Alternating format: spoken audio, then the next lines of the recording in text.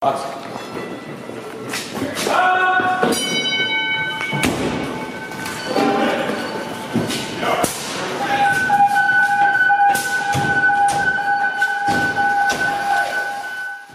to the Student of the Game Fire podcast with your host, Danny B. Today's guest is Sean Ryan, 21 years of career and volunteer experience, currently the lead instructor for Albermarle County Fire Rescue in Virginia. From the moment Sean talks anything regarding the fire service, you will have no doubt on how much love and drive he has for the service. Sean was able to battle a huge obstruction that came into his life, and I believe your mindset plays a huge part in obtaining a positive outcome. Many gems were dropped in this interview in regards to the different topics we spoke on. With that, I present Mr. Sean Ryan. Sean Ryan, senior firefighter with Albermarle County Fire and Rescue. Got into the fire service. Man, I tell you what, I'm one of those candidates that got into the fire service by accident. I was not looking to become a firefighter. I had a much different path laid out, right? I was kind of a troublemaker. I was spending my time doing everything but serving the public. I was probably more of a public menace than anything else. Okay. Happened to have an oven fire, and the local volunteer company had come out, and I got to talking with some of those guys. And initially, it all started as community service that evolved into me wanting to become a fireman. Okay. So I got my hooks into it really early. Kind of fell in love with the craft, and been loving it ever since. Okay. All right. And for those that don't know, you are a senior firefighter with Albermarle County Fire Rescue in Virginia. Can you tell us a little bit about the department size, how many stations, run calls, things of that nature? Yeah, we're a very actively growing department. When I first started, there was 44 of us, and today now we have just pushing 200. Pretty busy. It's a busy system. I will say that we run a lot of EMS calls. We are an ambulance running firehouse. We run our medic units. We run truck companies, engine companies, out of currently 10 both career and volunteer firehouses. So we do still have daylight stations where they'll staff 6 a.m. to 6 p.m. And then we have a couple 24-hour houses, 4 of those now, east, west, south, and north of the counties, divided up between 2 battalions. So great department to work for, very highly motivated, emphasis on training. They don't look at what we're doing today. We're looking at what we're doing tomorrow. So being in a progressive department allows us to not stale and stagnant. Mm-hmm. So have great appreciation for our leadership. Okay. All right. And what jurisdictions border you guys? So we actually we surround Charlottesville City. Okay. So Charlottesville's right in the center. So we have a pretty good working relationship with CFD. And then we've got mostly volunteer counties around us. So Greene County, Orange County, Harrisonburg, Rockingham, and then kind of to our east would be the Goochland, Hanover, Richmond way. Okay. All right. And if I heard that correctly, your apparatus, you have ALS engines, ALS trucks, things of that nature. We do. Yes. Okay. Yep. Is that a requirement for every member to at some point obtain their ALS, or is it okay if they stay BLS certified? No, thankfully, our department will absolutely support someone just wanting to be a firefighter. You just have to get your basic certification, so you got to be an EMTB, mm-hmm. but they will 100% support you not going the ALS route. It's not one of those. That was what kind of was another appeal to me about this department. It doesn't force you to get ALS because that just makes shit medics. So no, you're right. You're right. So we've got guys that are real passionate about EMS. I don't understand those guys, but they do their job. They like it. Right. And then you got the other guys who are real passionate about the fire service, the training aspects, being on a rig. So that works out real well for us. Okay. And if an individual wants to promote to, like, let's just say a captain or something, is that a requirement that you have to have your ALS, or is there ways around it? So that's another nice thing. You don't have to be ALS to be a captain. you can remain a BLS captain. Now, some of the more favorable houses are going to go to the ALS captains. They're going to get the 24-hour assignments. They're going to get an assignment with the like our heavy rescue or medium duty rescue on the south end. That's going to require an ALS captain's position. Okay. So, though the simple answer is no, you don't have to be ALS. Mm-hmm. It's going to help your chances of promotion. Okay. All right. Well, I still like it. I still like how, and I like how you mentioned it. They're not, the members there aren't forced to get their ALS because, I mean, to be honest, I would say a decent majority of individuals don't really want to do the firefighter ALS thing. I mean, it's cool, but like me, I'd rather stay BLS and kind of just my main focus would be fire. Right. Right. Okay. Okay. All right. So where did you start at when you got on Albemarle? So when I got on, I was on an engine, and I've remained on an engine. I've worked some truck company operations between my volunteer houses, and just kind of we have to jump staff at the house that I was at, so we would run an engine, but we'd also jump over to the truck for that call, which is less than ideal. Mm-hmm. I like truck work. Stayed on. I enjoy that a little bit more. It allows for some more decision making. Allows for some critical thinking to take place. I find that anytime you get on the truck, you got folks that want the hard job on scene. You got guys that want to work. But primarily, it's engine company dominant at our department, which is nothing bad. Don't get me wrong. There's also something that's great about forcing doors, immediately Right. searching floors with the nozzle in your hand, being able to do Right. multi-purpose work. A couple of years ago, I had been approached and was asked if I would come into the training division to kind of help start spreading some of that passion more globally throughout the department versus just the local, like within your company. Um, so quickly answered yes to that, and I've been the last four recruit schools now. I've been able to be assisting and lead to kind of work from that end on our new recruits. Okay. All right. And when the time is right, are you able to, when you're ready to go back on the truck, I'm assuming all you have to do is just say, hey, I'm ready to go back, and they put you back in your spot, or will they have to fit you in? No, so that was another nice thing. I've been told, I can come out, just give them that heads up so we can get a little bit of transition period in. We've got one of our larger recruit schools starting up in January and then another to follow. So I have said that I'll stay around for those next two schools, and I look forward to getting back out to operations. Okay. All right. With that being said, with you being a lead instructor for your department's academy, um, what when the opportunity was asked of you to do that, like what made you decide, yeah, I'm gonna give this a shot?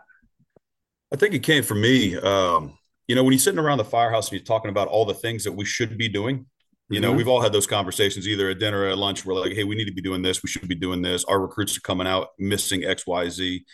Um, and then just kind of having not so much of a distrust of, IFSTA and IFSAC and all these other companies, but like all these things that they're being taught.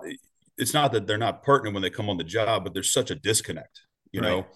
they're not really learning what they're actually going to find when they force a door, or they're not being told about hoarder conditions. You're briefing over this real small stuff. Mm-hmm. Mobile home fires, apartment fires, like how are you going to go from one and then immediately tactically change for, a garden style? Because everything is so generic in the book, right? All right. And we've Right. all seen the photos they're completely incorrect. But we were seeing that, you get some of the instructors, and I hate saying it, especially going into a highly motivated training division with some really great guys, but you see a lot of guys that just kind of want to get through. That's like, Mm-hmm. hey, we got to get our students to pass. We got to get them this information. We got to get this. And you just start hearing the check boxes. They're not saying it, but you can tell this is what's happening. So I'd been talking about this with my battalion chief at the time, and he says, there's one way to fix it. And I kind of looked at him, that the dumb look of, what he's going to say, but you don't want to hear it, right? So he says, there's one way to fix it. You can get into training and start, leaving an impact, leaving your mark. And, I molded over probably for about 3 or 4 months before agreeing to it because it's a big change. You're coming off a 24-hour shift, Right. you're going to a daylight assignment.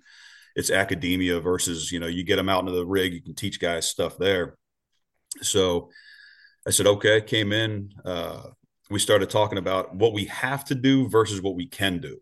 And when I found that we have a lot of room to work within a structured curriculum, right? Like Right. just because I have to teach you fire extinguishers doesn't mean we can't light off the burn box and show you how to use a water can or light off the car fire prop and actually show you how to approach it with a dry chem for fuel spills.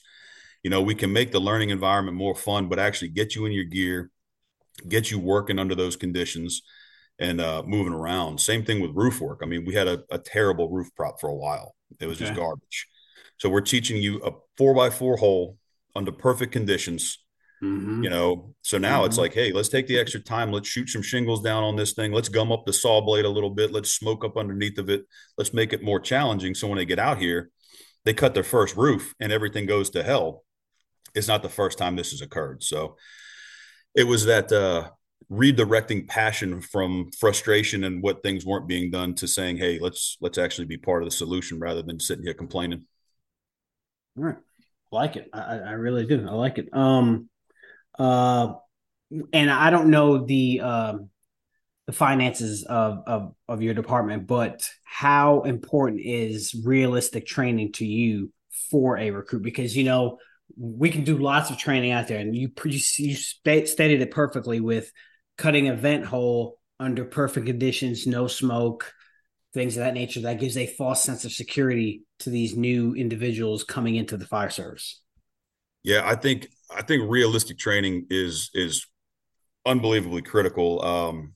I laugh. I stole this from Gary Lane a long time ago. Back, he had spoken at Andy Frederick's training days, and I was in the audience, and I came down and was talking to him later. But I immediately took what he said and I ran with it. I have gone dumpster diving at construction sites to pick up material so we can utilize the broken drawers, drywall, OSB material, just to build a couple props that we know we're going to destroy.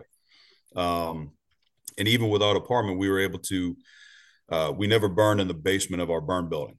So we Okay. got permission to change it to a 2 bedroom, 1 bath, single apartment. So we were able to build walls, put in toilets, bathtubs, all this stuff that we got from Goodwill. I think we spent like $1,200 on all this stuff, but now we have a fully functional apartment that people can search. Um, it's amazing. You get a couple highly motivated guys together, how much you can build. Um, Forcible entry doors. If you're willing to rebuild the thing, we can give you a residential door all day, to Mm-hmm. have them feel it. Because I think some of the things that we started teaching in academy is I started teaching how to force that door, whether it's the red door, the blue door, the enforcer, whatever out there. We start kind of teaching you the tricks to beat that big metal Goliath of a door. Right. But we're not really showing you that if you shock most residential doors, that door is wide open and you Right. just introduced a significant amount of air and fire is coming back towards you. Right. So I'd much rather us build those kind of props. So these cats are starting to really figure stuff out and even, put them on the front of the burn building, heat up that room. So when they're feeling a door for heat, everyone touches it with a gloved hand. It's like, brother, you're not going to feel anything. Mm-hmm. Hold on, let's peel that gauntlet back for a minute. Start at the bottom. If that bottom of the door is super hot, then you got to fight. You touch it at the top, we kind of expect it to be hot, right? But Mm-hmm. you touch that door at the bottom, it's super hot. You got a good fight on the other side. So we were able to really duplicate some of that. Our hoarder conditions. I tell you, you go to a Goodwill and you fill up a couple shopping carts full of stuff, and you just have a couple guys that just want to yeet it into the building. You can make some hoarder conditions. Changing elevations in a burn building, and of course, I get too that there's a lot of departments out there that might not have their chief of the divisions of training division support to do that, and I get that, but I still think even if it's just stacking some pallets to change elevation into a room so folks can kind of have that feeling of, wait a second, why is my cylinder hitting the ceiling?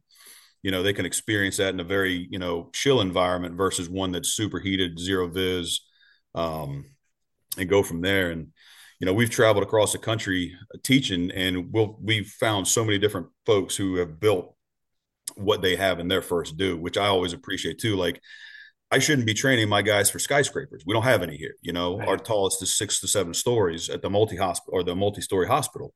Okay. So if I'm wasting time on high rises, we're not talking about all the risks they're going to face with our standard garden style apartments, 2 to 3 story homes, some of the mansion fires, or even then the trailer fire, right? So Mm-hmm. Mm-hmm. if we can build those conditions, make it realistic for them in training, um, and then we call it heat inoculation almost. We get about 2 weeks of just burns with our recruits. And we always rotate them in with ignition so they can kind of feel what happens if their gear starts getting saturated and how quickly they can fix it just by moving, you know. Okay. Okay. I'd rather them get a little bit stinging and uncomfortable with me beside them in a burn building versus them feeling their first little bit of heat in a hallway and then backing up, you know. So we've put a lot. I'm so blessed that I have an amazing training cadre with me right now in our training division. All of us very eager to work. We're all there super early. We stay late. Um, just finding new things to build and construct to make the next day's instruction better. Okay. I like it. I do. Um, a hot topic question. When to say when a recruit isn't cutting it? Because unfortunately, nowadays we fire departments all over the nation are having issues getting individuals to for recruitment to hire. And when they are able to get these individuals with JPRs and check boxes, as you mentioned, sometimes some departments are letting individuals graduate out of the academy onto a truck that unfortunately don't really need to be on the truck because they become a liability to not only themselves but the crew that they work with. So, what's your process, and what do you look for to finally say, hey, unfortunately, I'm sorry, such and such, but this isn't for you? Yeah, I mean, I tell you, it is tough as hell. I've talked to so many people that run into the same problem, and even with me, coming in initially, before coming to the training division, it's always at how the hell they make it out of academy, right? It's like that's the discussion that takes place, and you're like, Right. we got to get rid of this guy, we got to get this, and it always seemed like people just skated by, and some do, that none of us none of us want to tell somebody, especially it's their job, hey, your career is ending, we got to let you go. Like no one wants to have that conversation. However, no one else wants to have that conversation of the reason a citizen got killed or a fireman got hurt is because we let some motard out into the field that had no business being on an engine or a truck company or the rescue, that we just allowed them through because they met the JPRs. So Mm-hmm. we kind of, for me personally, I always look at people as, are they workable or not workable? Can I work with this, or is there no way in hell? Do they come with heart? Do they come with some drive? Is this just a skill that they're having trouble learning? Um, I've often get teased because I don't look at grades. Like I never did grade in school. It wasn't my strong point. Right. I'm a tactile learner. I got to touch it. I got to do it. So I look at things differently. If they're having trouble passing a test, we can get you there, right? Like we Mm-hmm. can get that. If that's what's holding you back, we'll fix that. But if it's an inability to put forth effort, or if it's an inability to really show purposeful movement, or like you really want to be here, if like your desire isn't here, you just kind of want to wear a costume and tell your family what you do for a living, like I don't have much time for that. And we have some of that conversation of like moral cowardice. You watch the guy that doesn't really make the effort to make a push down, even like a burn building or an acquired structure in training, or they're the last one to force that door after they've watched 13 other cadets in front of them try to do it because they're trying to copy what they're doing. They're not learning anything. They're not going to put Mm-hmm. forth a lot of effort. They want to know the tricks, right? They want to know that right off the bat. So I think once you start to kind of identify that candidate who's not putting out in PT, who quits right away, they're either making a regression early, they're not running on runs, they're looking for the easy way out, they hide in the back. You identify that person whose heart's not in it, right? That's kind of what I look for first. The first people that I want to identify is the ones that don't have heart, that are going to fail you on the fire ground because they're going to fail you just on the training ground. So identify that, have conversations early. Hey, why are you here? What are you doing this for? What do you need? What can I do to help either light this fire or kind of instill some drive, give you some meaning behind what it is that we do? If that fails to work, that's when we start making those documentations on affect and performance. If this person's not going to embody our core values, and our first core value is the preservation of life, you know. Okay. So if they're going to be that person who's not going to go that extra minute, extra mile, extra step, extra push, we're not going to recommend them moving any further in our steps. Sometimes, I think a lot of folks, even when it comes to the higher echelon of our brass, they're inundated with the HR culture too, right? Like they've got to worry about how do we go approach this, how are we going to talk to this person. So we have to make it a little easier for them that we're not doing this, objective. It's everything, or subjectively, everything's objective.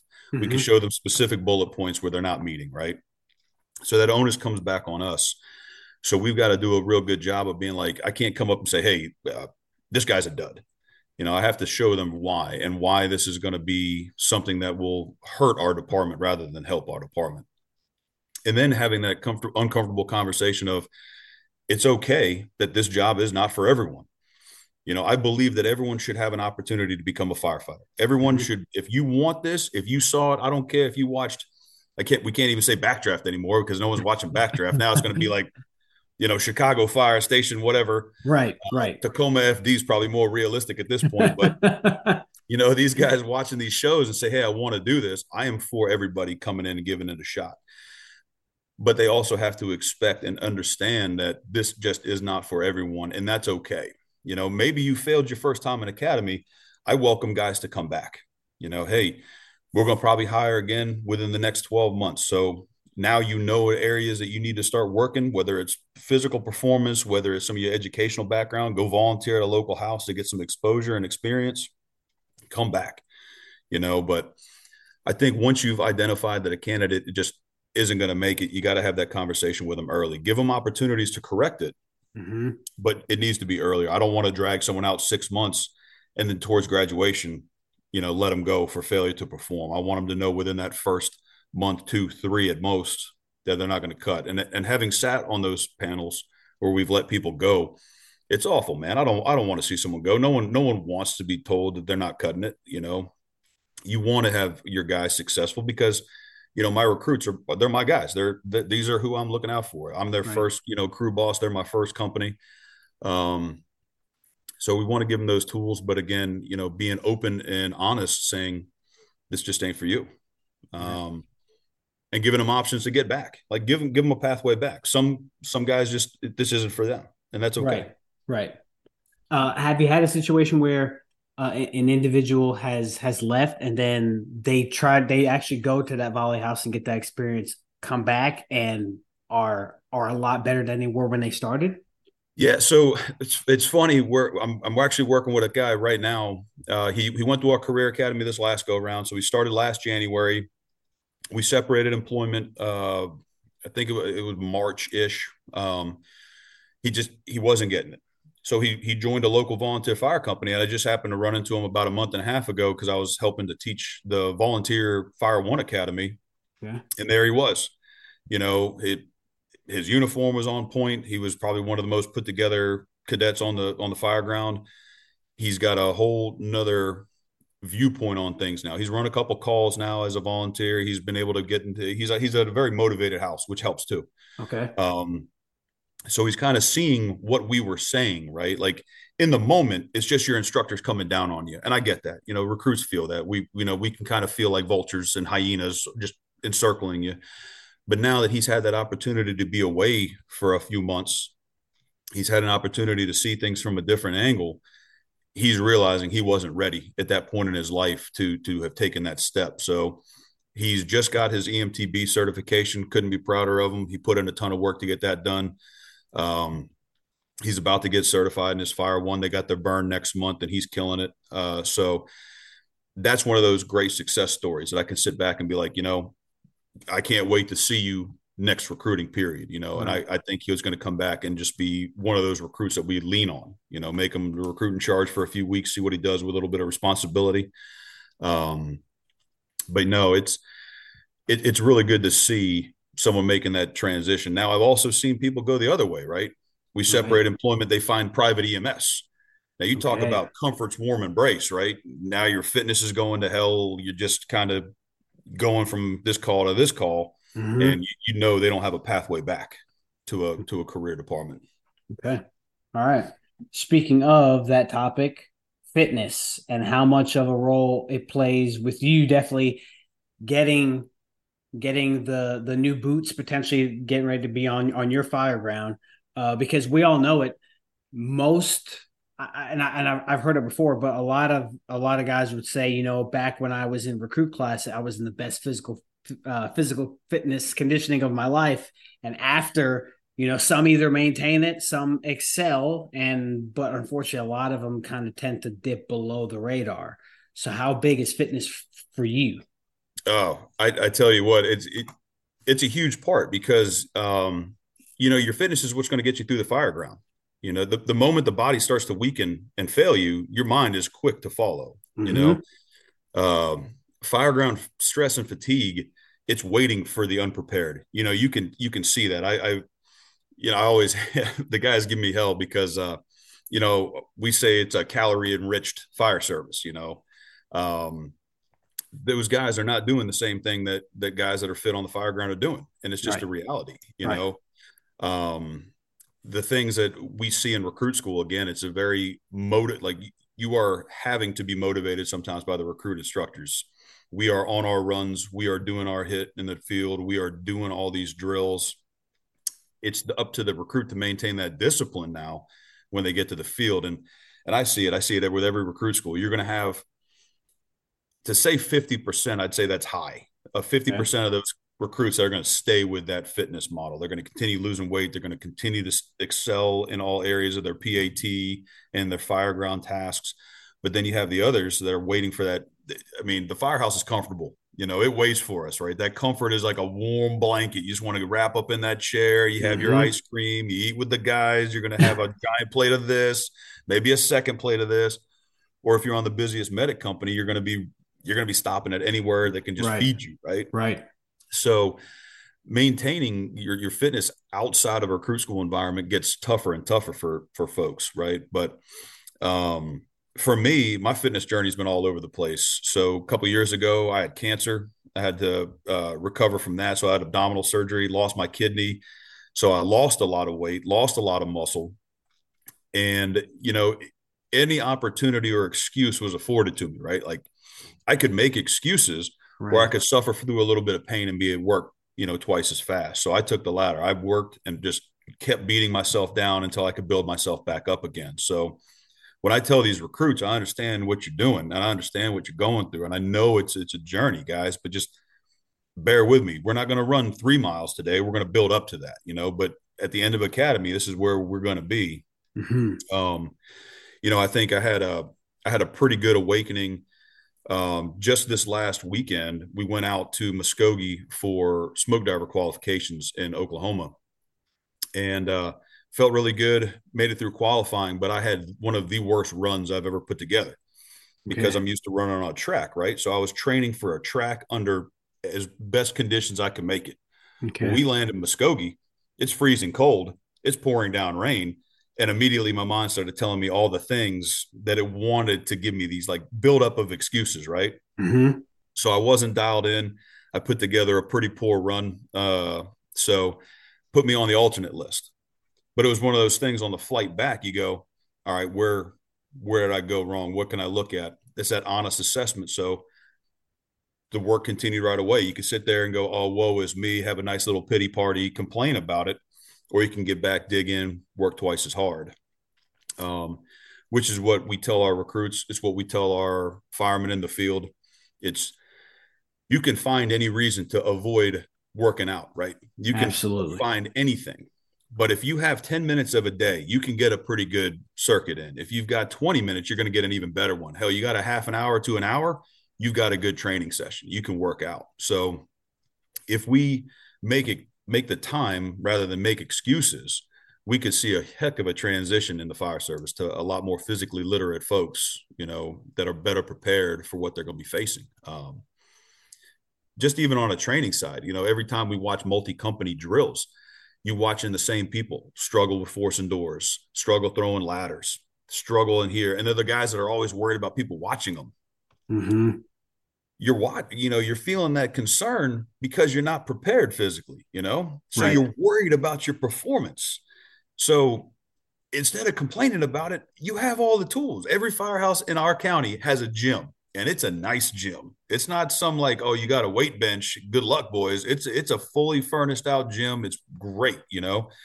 So again, you see those same folks that just kind of look around wondering why they couldn't drag someone out of a building, why they couldn't throw a ladder, why they're, fatigued. The answer's simple. The answer's simple. Get your fitness together. And then we find, the opposite side of that coin, which is always funny because if you're one of the hard chargers, you're one of the guys that are working out, you're the guys that are eating right, showing up early, putting in the work. You're also the one with a target, right? So if you're at that Absolutely. fire and you're the guy that cramps up, oh man, you don't hear the end of it. Hmm. One of my brothers in arms with our training cadre and just a real good friend of mine in the fire service.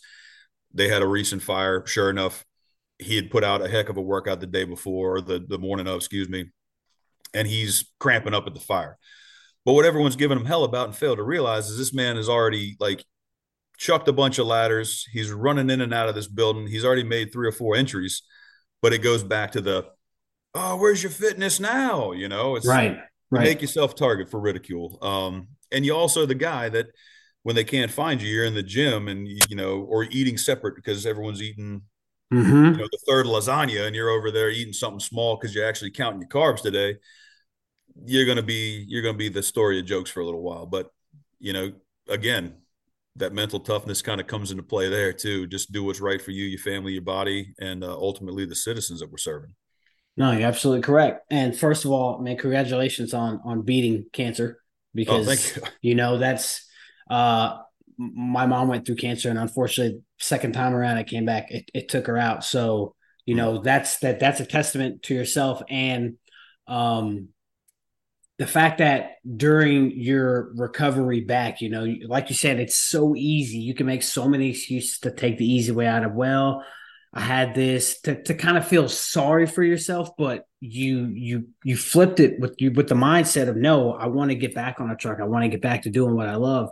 And if that involves sweat, pain, and a little blood, man, all you need is heart. And Yeah. and that's it. And it's so you're so right. It's very easy for you to not want to get up and do that workout. But I'm going to paraphrase it here, but I take one from John Sparrow, who's like, if you think, or if you hear the way I talk to other people regarding fitness, you should hear how I talk to myself, and that's so true because I will call myself words like if somebody's listening, they're like, man, this guy is terrible, but it's what you do because I look at it as when that person calls 911, they don't care. They don't want to hear excuses of, oh, you just got done with a crazy workout. Well, it's okay. Take your time.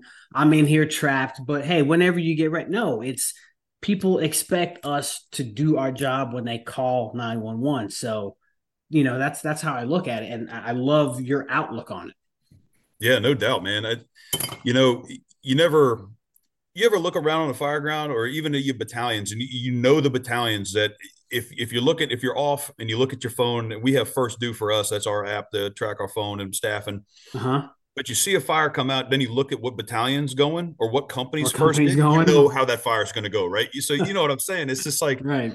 it's the same thing when you're looking at overtime lists. I can look at them and be like, I am not working on that engine under this guy, or I don't want to go to this side of the battalion. And it's the same thing. Those guys that are motivated, those guys that are passionate, those guys that are treating their bodies just like any other tool that we use in the fire service. It's Mm-hmm. if we are not physically and mentally prepared for the rigors of this job, we have already failed the citizens before even leaving quarters. So, Absolutely. um, yeah, I think for us, we put a great emphasis on fitness, but I think that the fire service as a whole has finally started coming back to fitness. Mm-hmm. Just looking at Instagram and everything that's being popped up there, we are seeing that return to fitness as a priority again, which warms my heart, man, because that is exactly what we need. We don't need another doodad on the engine. We need guys that can perform under the worst conditions with just garbage if you have to, and you can still get the job done effectively. Right. Right. Um, but yeah, I always laugh when you always hear that, oh man, that guy's a machine. Yeah, but he wasn't born a machine. You have to work at this. Exactly. And I loved what you just said, and Sparrow says it all the time too. With if you could only hear how I talk to myself, especially at my 5 a.m. mornings where I'm by myself in the gym, where it's really easy. No one knows, no one counts my Mm-hmm. reps. It's just me, right? Mm-hmm. So and immediately looking at myself and having that moment of knock it off, push Right. this off your chest, knock it off, two more. If you're counting down to like, I find myself like tormenting myself with only one. Well, no, now it's two more. Well, let's make it three. Oh, my body can take one more. Okay. So the recruits, they used to do that whole, hey guys, only five more. I'm like, oh, no, no, no, not anymore. Who are you to keep count? Now we're just changing it. But if they only knew I did that to myself too, Right. Right. don't give yourself the way out. Don't look for the excuses. Take the hard task. And I said that, because I deal with my doc, my nephrologist now, who works with my single kidney life, and she'd always tell me the things I can't do. So Okay. I would tell her, I'm like, well, that's going to be a problem for me because I'm going to do this. And, we have to find that middle of the road for everything we do. So she's kind of learned how to work with me on that. I've learned to kind of work within their parameters, but I didn't want anything ever to look at as a disability. I want to figure out how we're going to get around it. Like, tell me the steps that I can do. Don't tell me what I can't do. Right. I've been hearing that my whole life. Let's find out what I can, and I'll work towards that. I'll put my Absolutely. motivation there. Absolutely. And of course, you know as well as I do, the older we get, the harder this job is. I mean, Oh yeah, there's no secret that fire service is a young man's game because as we get older, our bodies aren't able to bend like this how they used to. And I see it because my fireman, he's like 23, and so like when we do like a circuit, man, he's out, and I'm like, pace yourself. Like it's yeah. good you can do that now, but I'm telling you, when you get older, it's all about pacing yourself, Oh control your yeah, breathing. yeah. No, it. They always tease me, especially in a lot of my group. Is the same thing. The 20s and then maybe some early 30s. I turned 40 in June, and I told the guys, I said, there's that level of I will do everything that I've got to do, and I will do everything with you all, but my recovery is a whole lot slower now. Now it's like Mm-hmm. I had to start finding yoga as my best friend. Stretching is, it absolutely gets me back into the fight. Okay. But it always feels good to still be one of the instructors that instead of talking about how we're going to do this, being able to get up there and demoing it and being able to still be fast, but it's because my steps, I don't have to repeat them now. It's not like feverishly beating on a door or like working on a door jam with the jaws. It's able to kind of, I pick my purchase points now through experience. I hit where I want to hit. Everything I do is deliberate. And, it saves me those seconds where I might not be able to make it up on being able to go, straight at it with a 10-pound sledge, like you Right. used to. Right. But yeah, pacing yourself, man. It's hard because all of us are competitive, right? We all have that competitive edge, and none of us want to like always look at it and be reminded that we have a shelf life. Like you said, our careers in this, if we're being honest with ourselves, this is a tough business to stay in. Searching floors, forcing doors, crawling hallways. It wears on you, and it keeps wearing on you the longer we do it. Yes. So again, finding those things like those ice baths, the stretching, and focusing a lot of your recovery. I don't think I put nowhere near as much emphasis on my recovery in my young years as I do now, and I wish I had, because I think I would have probably, saved the knees a little bit more, the elbows and the shoulders. But then we see guys out there that are still just crushing it in their 50s, right? So Right. that's who I look at these days. I don't look at I look at my 20-year-olds that are competing in everything that they can. Now I look at the guys that play the long game and like, I want to be that. I want to be that 52-year-old still riding backstep. So be a good life. Absolutely. Absolutely. Absolutely. Okay. The topic of aggressiveness. What does that mean for you? I tell you, it gets it's almost like a bad word in the fire service today, Right. right? Like people hear aggressive, you either see eyes roll in the back of their head, or they just look at you and be like, this guy again. Mm-hmm. The first and like thing I really want to make like known with especially my recruits and my chiefs, it's like aggressive is not synonymous with unsafe. You know, just because we're looking at doing things aggressively, to me, aggressive is more deliberate. It's purposeful. Speed of action, speed of task. Being aggressive means that, again, it's firefighting. Fighting is in the name. No matter what type of fight you're in, we are still up against an opponent that wants to win just Right. as we do. And the Right. consequences are severe, whether injury or death is still on the table for us in our fight, you know? Mm-hmm. So if we are not looking at everything in our approach, I look at aggressive again, deliberate and speed, purpose of action, of getting off the truck, moving around that 360. I don't want the officer that just kind of walks, or the officer that maybe kind of takes a peek around the corner. I want the guy that laps the building. He does it quickly, calls an audible if necessary. I want the junior guys on my rig to be the ones that are masking up with their gloves on. I want them saving those seconds and masking up while like looking at the building, making sure that conditions haven't changed. I don't want the guy looking at their shoes and struggling with their mask up, or did I forget this or did I forget that? I want the guy moving quick. When we get up to the door, I want the forks or the ads set in that thing. I want the door popped. I want it controlled. I want them to re-look to make sure there's not a victim right there. And then that aggressive approach to me too is looking at guys that are willing to, hey, I popped the door, I got smoke, 3 feet, 4 feet off the ground, but I see a victim 10 feet in. I want that guy to be like, okay, I can either take this additional second or 2 or 10 under stress, mask up, or I can quickly grab this guy, pull him back towards the door, maybe take a slap on the wrist, maybe take a write up at worst. But I want someone who's going to employ, like, think like a fireman. I want Right. you out there doing your job. Right. And, um, it's, I look at the difference between a couple guys that come out of a fire versus the other. Like the guys that have just made a push, you can see it Mm-hmm. in the face. You know what I mean? You get those Mm-hmm. guys that are coming out and they look beat up, but the fire's out. The steam and smoke and soot rolling out behind them, but they just took a beating. Right. But you also see those other companies that come out the door and you still got active fire in there. They look fresh, but they're going to rehab. No, you're right. You're right. Yeah, I like the aggressive approach. Hey, it's hot in here, Cap. Yeah, I know. We're good. Just keep making the push. Keep the nozzle open. Hey, it's really hot in here. Yeah, I know, Lou. Just keep making the push. We've got this. I want the, proactive, the thinking truck that's on the back. Here's that window getting slapped with water. Go ahead and take that. Let's make some conditions better. Let's get some thinking firemen on that backside. It's not freelancing when you're accomplishing that task. It's going to be maybe they can't call for that curve. Maybe their hands are busy. Maybe that mic is tucked under the armpit somewhere. But it's like, I want that aggressive thinking, proactive fireman with me in recruit school. Even though it's a recruit school setting, I love watching them on burns. I love the guys that things are starting to click. I want to see you run up the stairs. I want to see you run with the ladder. I want to see that come off your shoulder and spike.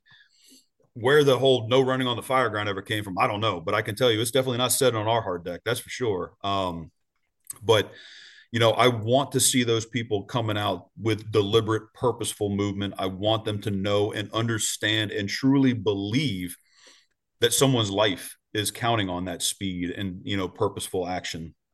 We have a headlines comment when guys are a little too rough with a search, or guys aren't really paying attention, or guys kind of do their own little thing and fly off. Okay. We say headlines just read this: 2 found dead in Albermarle house fire. Because that's what the difference is. You failed to meet and found those mannequins. Okay, yeah, it's a game in your head right now, but let me bring it more real to you, because that's what it's going to say tomorrow in the paper or tomorrow on the news. So I bring it back to them a little bit. And same when I ask my recruits, how many of you all live in the district? Start seeing people's hands come up. And I was like, I need you to ask you this question. It's the same thing that you see all over social media. Do you want you coming to rescue your family? Mm-hmm. If your child is trapped at home, are you comfortable with the fact that it's you and your engine company responding tonight? And if the answer is no, then you need to start fixing that, right? Right. Because I know I've had these conversations with the deputy chief who will remain nameless, but he'll be listening and he'll be laughing when he hears it. I said, we got into a minor, not a tiff really, but kind of a, anyone time people call you passionate, there's a follow-up to Right. that. Right. So my thing with him was, I said, Chief, all due respect, if your house is on fire and your family's trapped, you're going to be pretty grateful to see me running, on the fire ground with that ladder on my shoulder, eating it to the second floor window. Maybe I did or did not have all my PPE on in proper order, Mm-hmm. but you can guarantee this: I will make sure that every effort is made to get your family out. And we kind of laughed about it later. And he was one of the ones who supported me coming into the training division. So it is, we've subsequently kind of worked through that. Being passionate is not always crazy and reckless. It's Absolutely. just that it comes off that way because, again, in the fire service, you got a lot of employees versus Mm-hmm. fire, you know. Mm-hmm. And No, again, you're fireman right. to me is not gender specific, right? That Right. fireman is my blanket term describing everybody who I care about and who I'm willing to share some of the worst moments in time with. Um, but I look at it and I'm like, I want the person who gives a shit. I want the guy that's going to make the push. And they're gonna, again, we call it aggressive firemanship because we believe that that is what it takes. It takes that character, it takes that moral commitment to get in there and get the job done effectively. Um, and when we teach, some of the things that I tell people, none of us are holding you captive here. If this isn't for you, if this is too difficult, you can leave. You know, Mm-hmm. you don't have to be here. I didn't come to your door and force you to take this training class, or I didn't come to your door and force recruit you. If you're feeling that you can't move with this speed and you can't, take these tasks on, don't be here, you know? Um, because Right.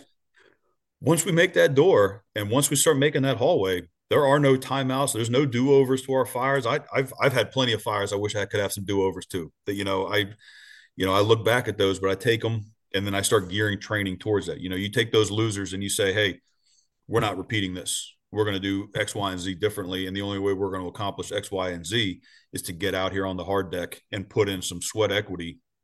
Get that blood on the hard deck, get that sweat falling down the gear, and make up for our shortcomings by bettering one another. And then having those Absolutely. honest conversations. You can't sit back after you just watched your battalion completely shit the bed on a fire and be like, hey guys, we did a good job. No, we didn't. We did Yeah. not do a good job. we Right. we need to correct this. And I think the only way we can correct that is through those honest conversations. Maybe, if we've had a less scary word than aggressive, people will be more apt to say, hey, uh, insert whatever, and we'll do it this time. But, I try to use speed of purpose as much as I can or speed and purpose, just because, again, you get the eyes rolling every time you hear, I want aggressive firefighters on the ground, this. And then it did start for a little while there. It was a buzzword. It's like aggressive truck tactics, aggressive forcible entry. It's like, come on, guys, you know. But yeah, I think too often we compare aggressive with recklessness Absolutely. and unsafe, and that's just not true. It's just a bunch of hard hitting jakes that want to do the job, um, and they're not afraid to get dirty, to get sweaty, to get a little raw on the ears, or maybe cook the shoulders a little bit. They're willing to make that push because they know what's on the line. Oh, I couldn't have stated it any better. I mean, you're 100% facts, 100% factual on everything you just said. So, no rebuttal there. But you're right. It's one of those words that it's either going to spark good debate or it's going to spark a mixed debate. Yeah. But I like how you put it in context for it. So, last question for you though. Um, are so it sounded like you were trying to do the Oklahoma smoke divers. Is that something? Is that a goal of yours that you're trying to achieve? It is. So my ultimate. So these are those weird things that a guy like me thinks about when you're like post op from like I once I was in out of surgery and I was in the hospital 4 days after they had taken my kidney, and I was writing stuff down. I journal a lot. So Okay. I'm writing things down, and I started writing, what do I want to do with my fire service career? Because you get to that point where you're like, I'm doing a lot of stuff, but I want to have a goal in mind. So the first goal that I had, I laughed at. It was, I want to get back to work. Okay. So it was like, okay, well, that's just kind of, you're chewing around the edges. All I got to do is get fit enough to pass my fit for duty, right? Not something complex. So instead of saying, I want to get back to work, I said, I want to become a smoke diver. So I told myself during that, I was like, I'm going to give myself X amount of time to start preparing to become a smoke diver, looking into it, getting my mindset right, getting my fitness, getting my nutrition dialed back in. And it gave me a goal now that also translated into you stop reaching all those thresholds. Like, okay, I'm pretty good with my recruit PT. I'm good with my PT. Sometimes, you feel yourself mailing it in, right? Like, I didn't want to start just mailing in a workout. I wanted to have a goal. So I said, let's go for smoke diver. So I started talking to a few friends that I've met who are smoke divers, kind of delving into what the program was about. And the more I learned about the program, the more I realized that fitness aside, it's probably some of the best fire service training out there. Right. It's probably some of the most well-to-do mindset training for, citizen-minded, your firehouse-minded, the brothers and sisters that we share these fights with, and really kind of took a drive. Now I've put in several times. You get you Mm-hmm. didn't make it this time.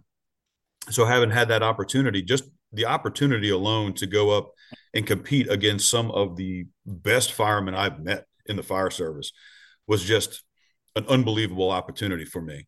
And then to of course, slightly disappointed, not surprised, but disappointed didn't make the first entry into, like, you didn't get the class 4, you're in, but it's hey, you're an alternate.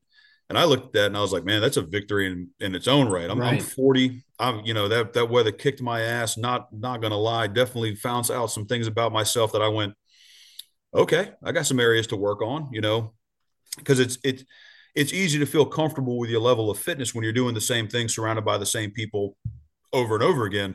Mm-hmm. But you go and you compete at that level, and it was like, all right, yeah, I got some stuff to work on. But that was good too. I mean, that to me only lit that fire, more. It just fueled it even better, gave me more determination to come back more prepared if I don't get into class 4. But yeah, I think it's a great program, and I think if more people looked into it and started preparing for it, I think the more people that are willing to put themselves, into a program like that, the better the fire service would be. Do the hard shit. Don't look for you know, we all see it too. I've taken my share of lectures. Don't get me wrong, but you see the guys that are only taking lectures that avoid hot classes, and you're like, man, come on, dude. Like, Yeah. you got to get your hands dirty. Like, Yeah. I lecture, I get it. I attend some of the greatest lecturers. I've listened to some of the firehouse greats, and it's great. But get out of that comfort zone and put yourself in those hot classes. So I like when I read, it's a 60-hour program. It's not for everybody. And, we have a 30 to 70% washout. That's the kind of thing that I look at and go, yes, please. I will put that on my plate. Yes. Right. Right. Right. No, I get it. I get it. And I don't think that there's ever been, which I don't know, but I don't think you ever have any regular Joe Schmo come off the street and go, "Oh, smoke divers. Yeah, I'll try it," without preparing it all for it, because like you have to. And David Rhodes says it best, which I'm sure all the smoke diver programs are like this. It's not a measurement of your physical fitness; it's a measurement of your mind. Because, like you said before, once your mind goes, "Man, I'm tired," the body's going to go, "Hey, my knee hurts." All of a sudden your knee's going to hurt or something, and it's just going to affect the way you either finish the exercise or you don't. And it's so easy to go, no one's looking, or I've done enough, it's been like 30 minutes, I'm done. It's Yep. very easy to do that. Yeah. And I think that's what has really initially got my attention to that program was the mindset and the different things they're putting out, just the reading material too. They're like, hey, read this to get your head in the game. And you start reading some of the books that they had offered. Like, one of my favorites that they recommend is the Mind Gym, and it talks Okay. about that. Once you allow that doubt to creep into your mind, your body will immediately just start to follow in with that, being like, we are naturally designed to seek out comfort. Our brain is Mm-hmm. designed to protect us from those hard, painful things, and to seek them out. It's a true test of your character, and getting out there to get that dialed in. And yeah, I couldn't find anything more appealing to me than to go out there and put in some sweat. No, awesome, awesome. I truly hope that you get that call, and and not everybody gets it their first time. So Yeah. people always come back and they get it two, three, four, five times. So Good luck, man. Hey, thank you. Kudos to Yeah, you. thank you. Hopefully, I can hear later on. Hey, I got it, and we could maybe talk about it, have a part two or something. Yeah, no, Um, that'd be great. but I truly appreciate you coming on, taking the time to talk shop, man. It's been really good conversation, good little nuggets dropped here and there for others who want to get better at this job to hear. So I appreciate you. Yeah, well, I truly appreciate you having me on. And I think, what has saved me throughout my entire fire service career is just remaining a student. Always be just constantly learn, constantly evolve, constantly just training, pushing yourself, getting pushed by others, pushing others, remain a student, remain teachable, remain, open, and just, we got the greatest job on earth, you know, remain humble, remain a student. So thanks again for having me on, brother. Yes, sir. I appreciate it. Thank you. If any of the listeners out there are or know of a great firefighter who embodies the principles of being a great communicator, goal oriented, hardworking, humble, passionate, and professional, regardless of rank, career, or volunteer, contact me at studentofthegamefirepodcast@gmail.com. Until next time, stay focused, stay committed, and stay safe.